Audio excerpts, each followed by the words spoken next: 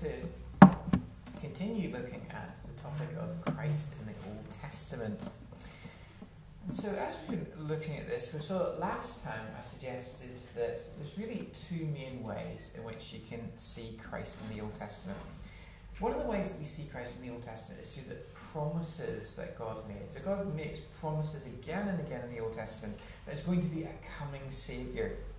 So when we see God making a promise to Abraham that through his seed, through his descendants, all of the nations of the earth would be blessed, well, then we see ultimately that's fulfilled in the Lord Jesus Christ. He is the one that comes as promised. He is the seed. Through him all the nations of the earth get blessed.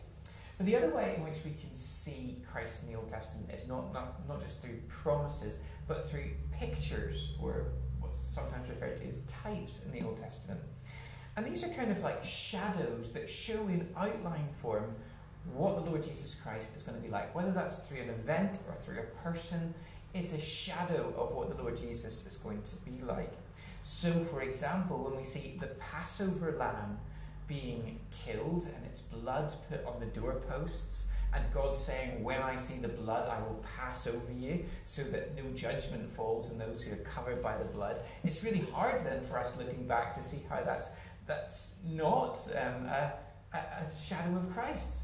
Because it is a shadow of Christ, that it's so clear and vivid for us, just as the houses were sheltered by the blood of the Lamb, so we are sheltered from destruction through the blood of the Lord Jesus. So both of those methods put together, seeing Christ in the promises and in the pictures, means that we've got to read the Old Testament as a thoroughly Christ-centered book. Because from beginning to end, it's about the Lord Jesus Christ. And that's actually a way that the Lord Jesus told us to read the Bible. Because we saw that on numerous occasions, he told others, he told his disciples that the scriptures were written about him, that they testify about him. And so he explained to them on various occasions how they should read the Bible in a way that sees him as the ultimate fulfillment of all it pointed to. And he didn't want them to read it as pointing him merely as an intellectual exercise so that they could flick through the Old Testament and say, oh, look, there's Christ, or oh, look, there's Christ. But the reason why he wanted them to read the Old Testament that way was because if we understand the Old Testament rightly, then we'll understand Christ rightly. We'll understand who he is and what it is that he came to do.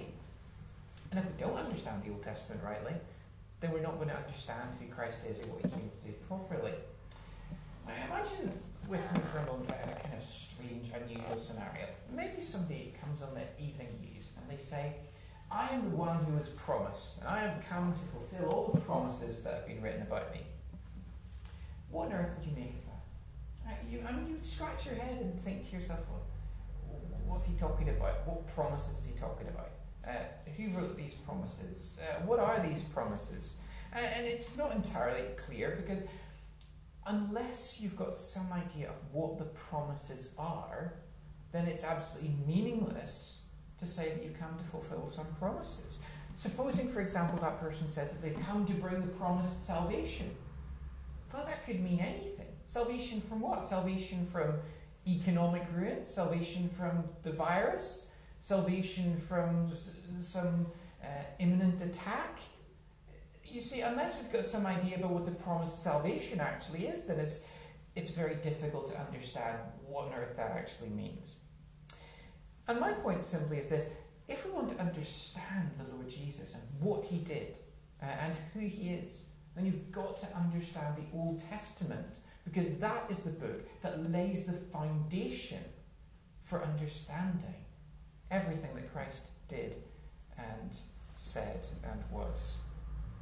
So with that in mind, what I want to do this evening is look at one of the most foundational texts in our Old Testament for understanding the person and work of Christ. And it's found at the very beginning of our Bibles in Genesis chapter 3. Genesis chapter 3.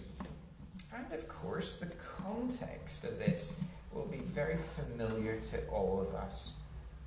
Adam and Eve, you see, they've been placed in the Garden of Eden.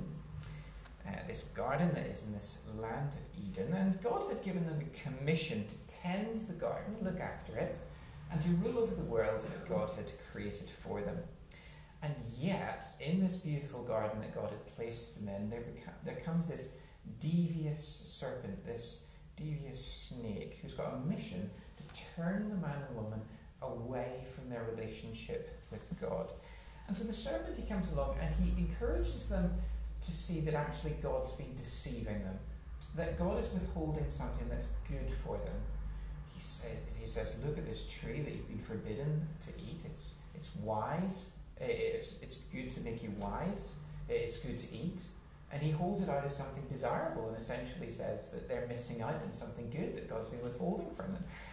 And yet, when they eat the fruit of this tree that God told them not to eat of, they discover that actually God hadn't been deceiving them. It was the serpent who had deceived them and unleashed a flood of destruction in the world, a flood of evil into the world and into their lives. And so then, in the aftermath of this disaster, God comes to them in their trembling and fearful state, and God pronounces judgment on them. And so he says in this chapter that their relationships with one another, verse 16 of chapter 3, will be made difficult. Between husband and wife, that's going to be made difficult. Their relationship to the earth itself, 17 to 19, is going to be made difficult, and Adam's going to struggle to produce crops because of the devastation of thistles and thorns. And yet the most interesting thing that I find about this chapter is the announcement that's pronounced over the serpent in verses 14 and 15. Because it's interesting, because not only is there a word of judgment in 14 and 15, but there's actually a word of hope. There's a message of promise. So let's read from chapter 3, verse 14, and see what it is that God says. The Lord God said to the serpent, because you have done this, cursed are you above all livestock, and above all beasts of the field. On your belly you shall go, and dust you shall eat all the days of your life. I will put enmity between you and the woman, hostility between you and the woman, and between your offspring and her offspring. For that word offspring, you can read seed or descendant, so it's between your seed and her seed. He shall bruise your head, and you shall bruise his heel. And that word bruise, you can translate it as crush or strike. All means roughly the same thing. So these are very interesting words that God has spoken to the serpent. Now there are some people who read this announcement of enmity between the serpent and the woman, between the seed of the serpent and the seed of the woman, and they say, well, actually, all this is saying that there's going to be enmity between snakes and human beings. And this verse is really just about the disorder in the natural world. And surprisingly, it's not just liberal scholars that say such things. There's actually some conservative scholars, and they'll say that actually all this text is talking about is the enmity, the antipathy that exists between snakes and people. You know, you're walking along, and there's snakes lurking in the grass, and the snake bites your heel, but you crush its head, and this is what this text is talking about. But is all that it's talking about snakes and human beings and their enmity towards one another? Well, I think a careful reading of this passage actually would suggest that there's more going on here than just nasty snakes trying to bite people. For a start, this isn't just any ordinary snake. This snake actually speaks to them, and speaks to them deceitfully. And mind you, you've got to remember that this isn't a magical world like Narnia where the animals just go around talking to each other. This was actually very unusual, that this snake came along and started speaking to them. And so at the very outset, we're starting to think there's something very strange going on here. This is not normal. Snakes just don't speak. And furthermore, we notice that this snake is really deceptive. He's opposed to God from the very outset. And this is a very, very strange thing, because God has created this world. He's created it good. He's pronounced it very good. And in this very good world, this beautiful garden that God has created, where there hasn't been sin entering in through Adam and Eve, that suddenly there's this snake coming along trying to deceive them and turn them against God. Where did that come from? And so we're instantly led to believe that there's something more sinister going on here than just a nasty snake.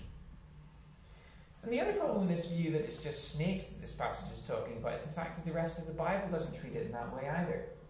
So, for example, when we get to Romans chapter 16 and verse 20, which we'll eventually reach in our studies of Romans, Paul, he assures the Roman Christians that the God of peace will soon crush Satan under your feet.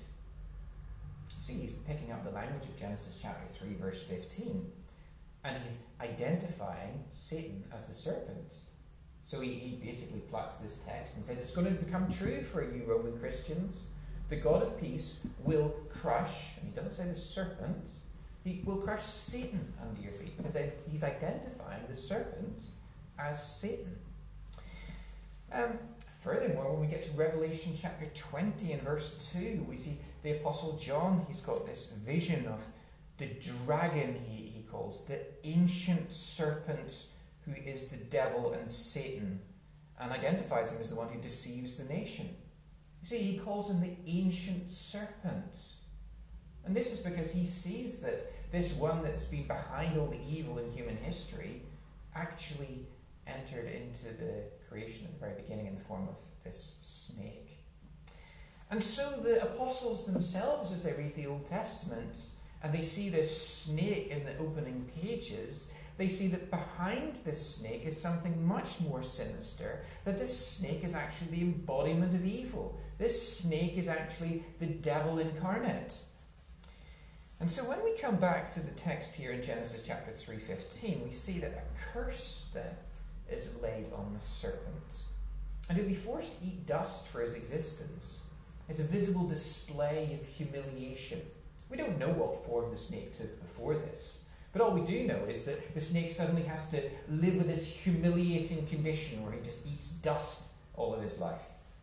But on top of this, there's this prophecy made that there's going to be enmity between the serpent and the woman, and between the offspring, or the seed of the woman, and the seed of the serpent. Now, interestingly, the text, it adopts a very singular angle here. And it's not speaking collectively about groups of people, it's speaking singularly. It doesn't say, well, they shall bruise your head and you shall bruise their heel. It says, he shall bruise your head and you shall bruise his heel. It's talking about individuals. And what I submit to you then is that what this text is talking about is a specific individual that's going to come along, and he's going to crush the head of the serpent, even as the serpent tries to strike and bruise the heel of the coming one. And so we see at the very outset of the Bible, amidst these scenes of darkness and despair, where sin has entered into the world and it seems doomed to chaos and destruction, God comes, he shines a light, and he says, yes, sin has entered into the world through this evil serpent, the devil. But there's going to come a one. I'm telling you from the start, he's going to come, and he's going to crush the head of the serpent. He's going to put an end to all of this wickedness. And so Christians have long referred to this text using the Latin word, the proto-evangelium. Proto-evangelium is Latin word, which just means the first gospel. And so this is the very first announcement in our Bibles of the good news that there's going to be one who's going to defeat the evil in the world and defeat Satan himself. And so it provides for us the first frame of understanding Jesus Christ and what he came to do. He is the serpent crusher. He is the one who defeats the devil for us. And last time when we were thinking about the fulfillment of promises in the Old Testament, we saw that there is this idea of initial fulfillment as well. That what happens in the Old Testament is not that God suddenly jumps from the promise to the final fulfillment in Jesus Christ, but that actually through the Old Testament what happens is you get these initial fulfillments where God is putting flesh on the bones, so to speak, of the promises that he's actually made. So when God promises that there's going to be a coming king in the line of Abraham, then we get this initially fulfilled in somebody like David, who starts to flesh out for us what this coming king is going to be like. And so when people in the Old Testament were looking at David, they got the idea that actually the coming king is going to be a son of David and is going to be like David in many ways. And the Lord Jesus has got this conscious awareness in the Gospels that he is the son of David and that he's echoing the life of David in many different ways. But we don't have time to look at that just now. What we are interested in at this point is how we get this idea of the serpent crusher and the seed of the serpent and the seed of the woman that actually gets initial fulfillment in the Old Testament, pointing forward, providing shadows of who the final serpent crusher is going to be. And so what we're going to do is we're going to trace it briefly through the Old Testament. It's not going to be exhaustive. I'm just going to jump around a few passages that give us an idea of the direction the Bible is travelling with this idea of the seed of the woman and the seed of the serpent and the serpent's head being crushed. And then we'll look at how it's fulfilled in the New Testament by Jesus Christ and how he very consciously sees himself as the one to defeat Satan. And then we'll conclude by thinking about how this has relevance to us. How does it affect our lives as Christians to know this about Jesus Christ and what he has done? So, coming back to this idea of how then it gets traced through the Old Testament, it's no surprise that it's actually very soon after Genesis 3 that the idea starts to get worked out in more detail. And so we come to chapter 4, and we find in Genesis chapter 4 the story that we'll all know of Eve bearing two sons, Cain and Abel. And we all know the tragic story then of how Abel offered a sacrifice that was pleasing to God, but Cain offered a sacrifice that was displeasing to God for whatever reason. And this angers Cain. And he lashes out at his brother Abel and strikes him down so that he dies and thinks that no one's watching. And the first brothers then, they become the tragic outworking of the sin that Adam and Eve has released on the world. But how does that then relate to the message of Genesis 3:15? Well, to answer that question, the best thing to do is look at how the New Testament reads the story of Cain and Abel. And it's interesting actually because you look at 1 John chapter 3. And in 1 John chapter 3 and verse 12, John writes, "We should love one another. We should not be like Cain, who was of the evil one and murdered his brother." Interesting. He says that Cain was of the evil one. He was a child of the devil. Or if you want to put it in the language of Genesis 3, he was the seed of the serpent. And so in 1 John chapter 3 and verse 10, John divides the world up into two classes of people. There's the children of God and there's the children of the devil. There's the seed of God and there's the seed of the serpent. He says, "By this it is evident who are the children of God and who are the children of the devil. Whoever does not practice righteousness is not of God, nor is the one who does not love his brother." So he divides the world up into these two categories, the seed of the serpent and the seed of promise. And so when we bring those ideas back to Genesis chapter 4, what we're actually seeing in the story of Cain and Abel is the story being outworked of the two different seeds. The seed of the serpent still exists in the form of the wicked Cain, who is murderous and deceitful like the devil. And Abel, who is righteous and pleases God and is the seed of the woman. The seed of the serpent then, Cain strikes at the seed of the woman, bruises him, crushes him, and he dies. And yet, even when his blood strikes the ground, his blood, says God, speaks from the ground and calls for judgment. Calls for judgment upon Cain. And so God doesn't let Cain get away with it. And Cain has judgment pronounced upon him.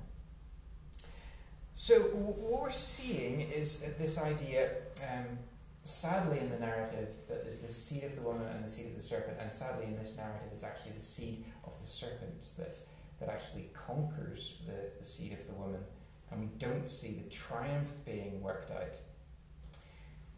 But the Bible does continue on and develops this theme of the seed of the woman and the seed of the serpent, and promises that there will be a seed of the woman who will come, who will conquer.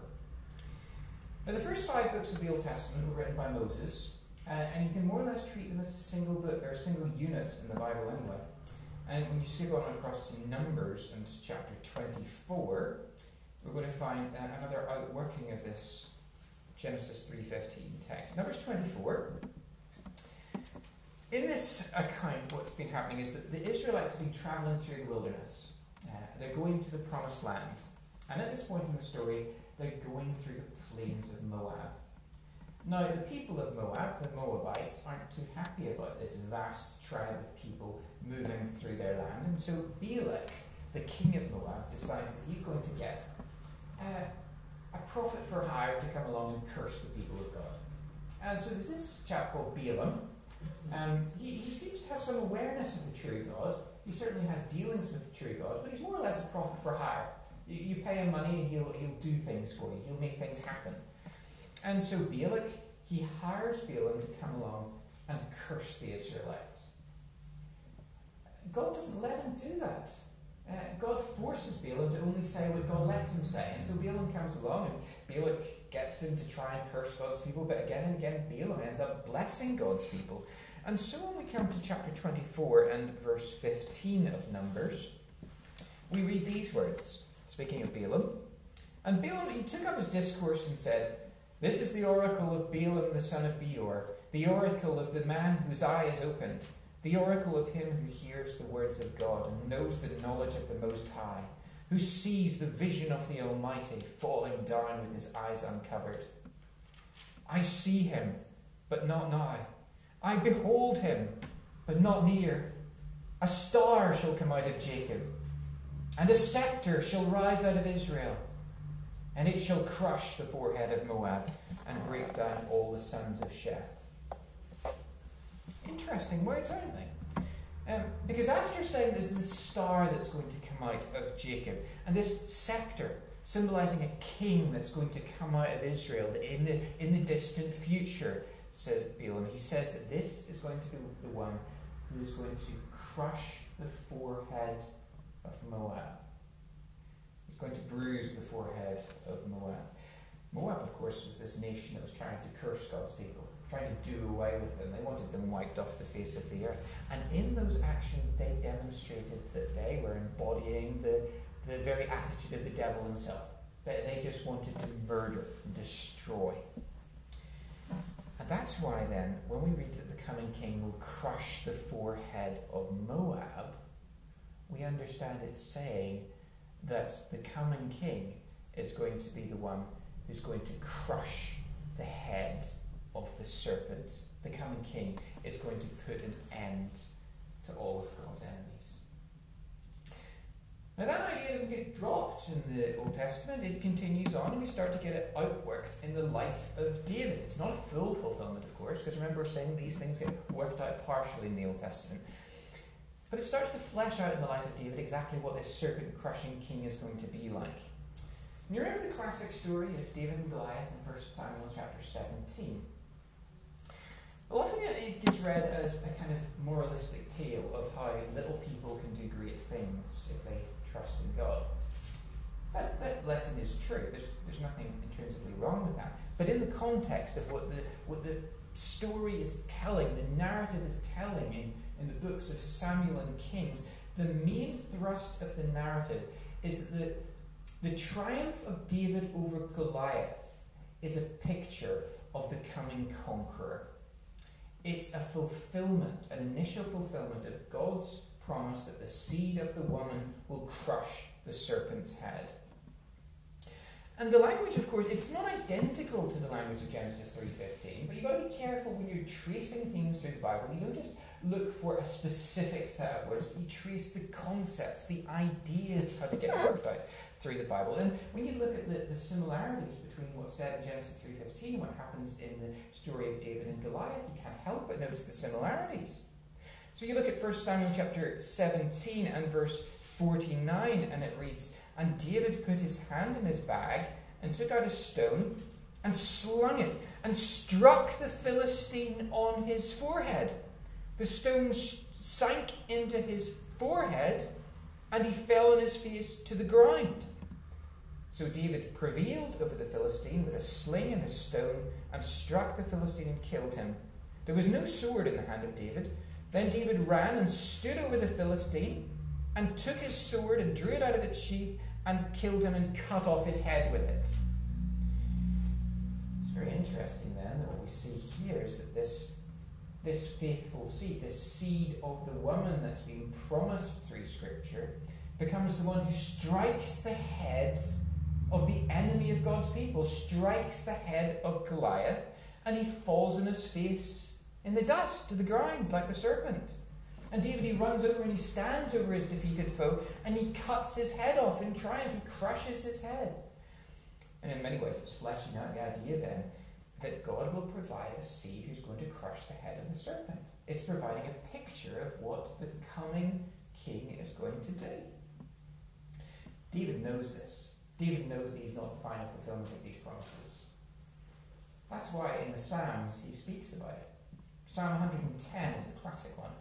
It's a Psalm of David, that's what it's titled as, which means that David is the one who pens it. So says the Lord Jesus.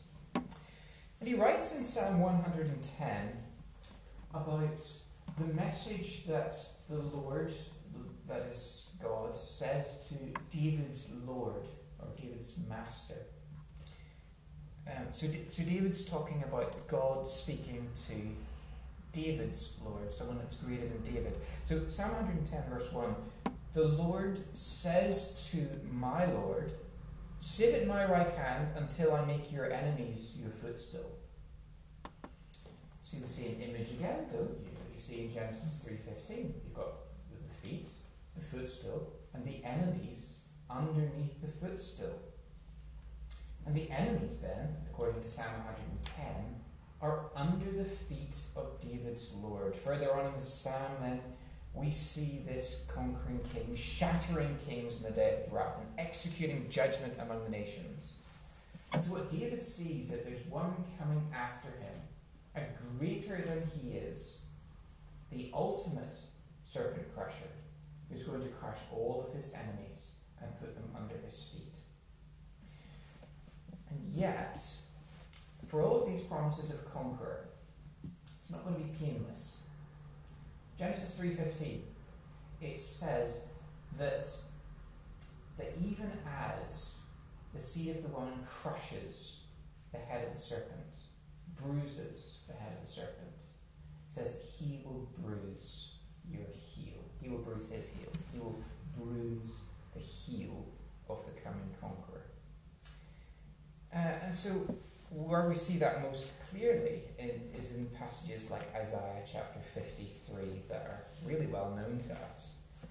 But sometimes we don't make the connection to what's been said already in Genesis 3. So the promise, of course, in Genesis 3 is that there will be a bruising of the seed of the woman, and that's what happens here.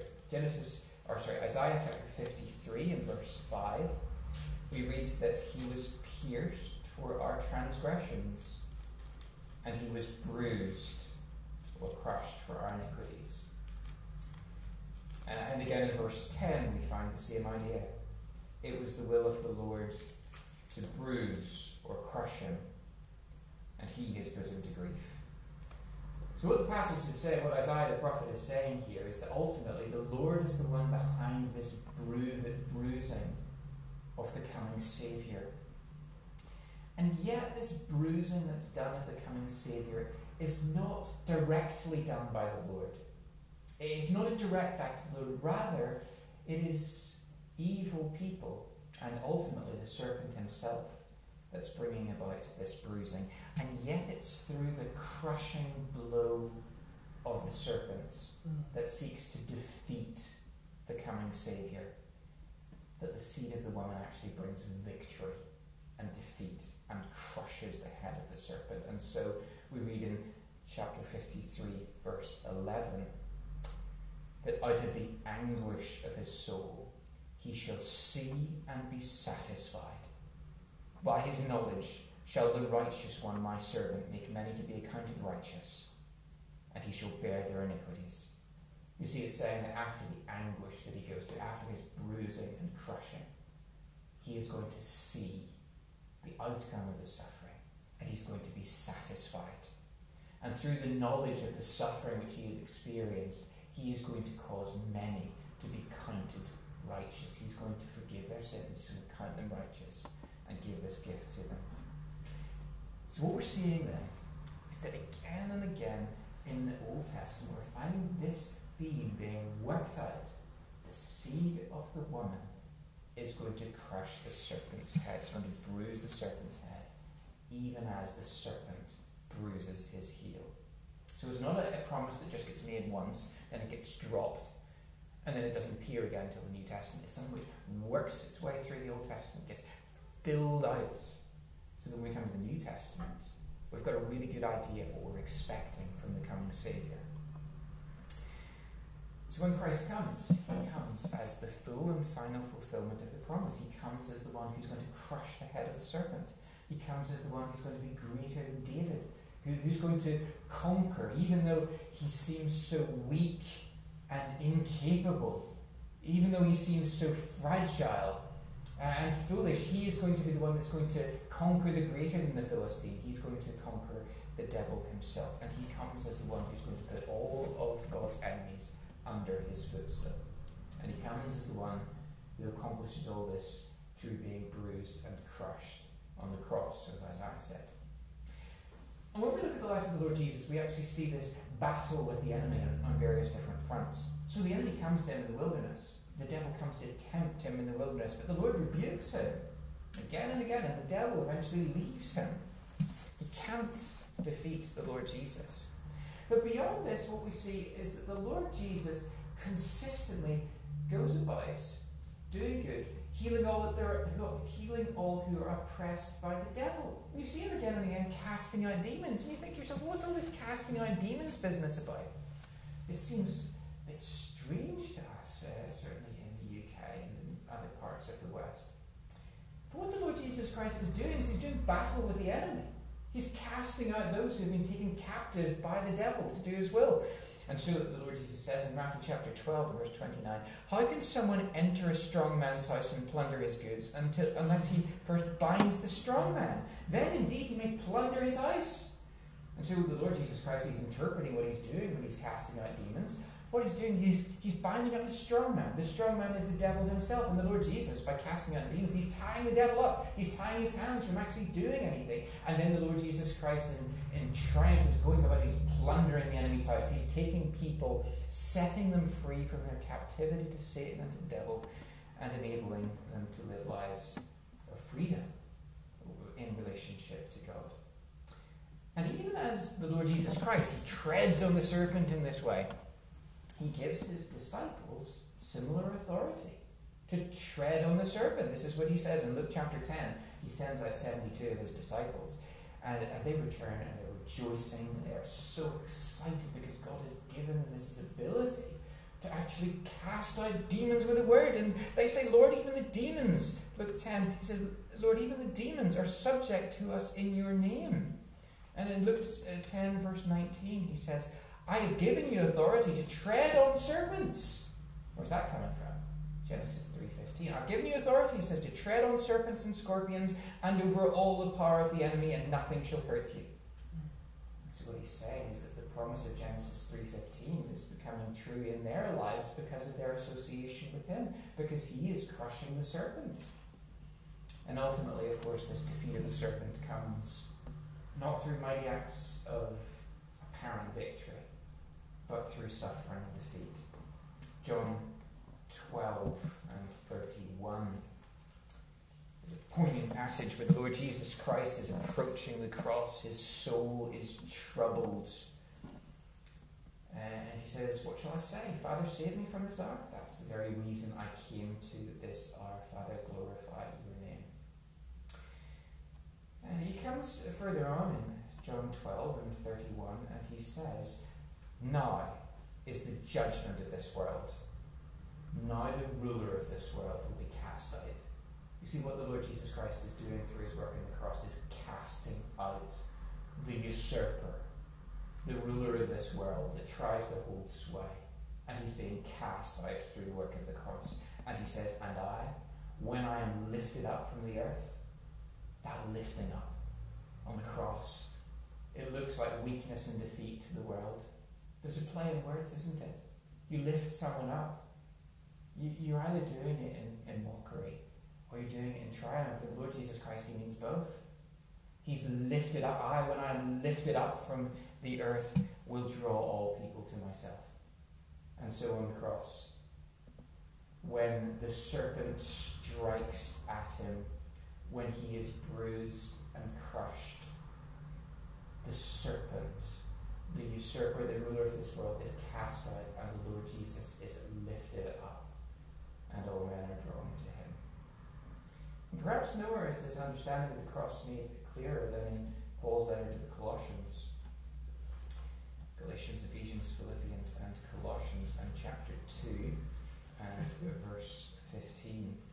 And Paul writes these words: God disarmed the rulers and authorities and put them to open shame by triumphing over them in him, or in it.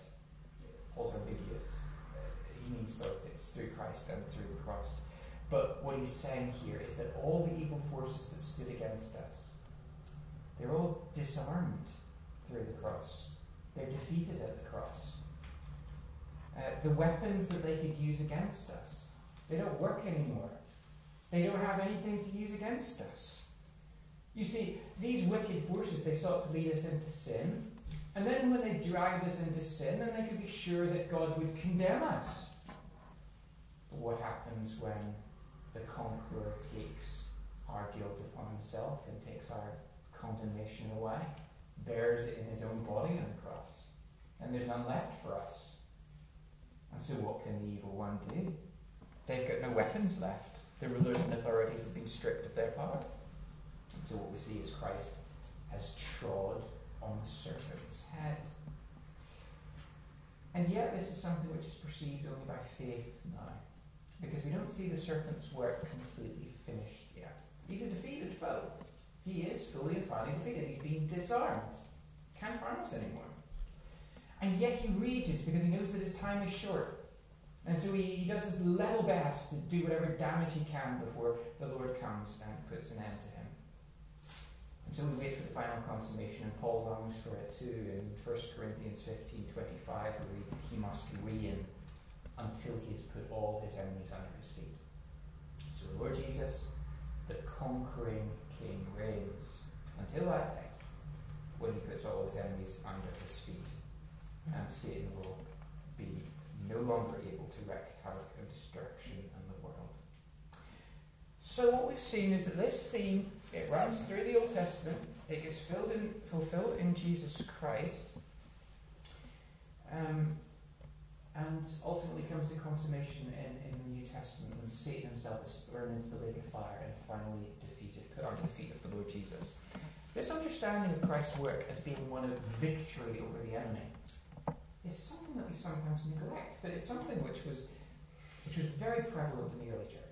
They called it the message of Christus Victor, Christ our victor, Christ our conqueror. And it's a theme that's well worth thinking about more than we sometimes do, and it has many practical ramifications, and we just want to run through just three of them in the last 5 minutes. See, one of the things that Satan he tries to do is he tries to deceive people. That's what he's done from the very beginning. He's a deceiver. He deceived Adam and Eve, taught them to think that the tree would be good for them when actually it was going to bring destruction upon them. And still today he works to deceive people. And once he deceived us, we went about living our lives thinking that we were doing what was right. People always do what they think is right. But more often than that, it's because they've been deceived into thinking that what they're doing is good and right. And the wonderful thing about what Christ has done is that he's disarmed Satan from his power to deceive us. He can't deceive us in the same way anymore. Never more will we be blind to the goodness of God. And we read the Bible and we see God's commands and instructions, and they're a delight to us because we know that God is good and his love endures forever. And for us, Satan can no longer blind us to the heinousness of sin. And we start to hate sin in our lives and see it for what it really is, and we don't like it when it crops up in our lives. And this is because the Lord Jesus has crushed the head of the serpent, and he can no longer deceive us. The other way in which this truth is important is that it means that evil forces can no longer harm us. They can't do it anymore. But you say, surely we can be harmed by demonic forces, evil forces in this world. Sure, look at Paul, for example, 2 Corinthians chapter 12. He talks about a messenger from Satan that was sent to buffet him.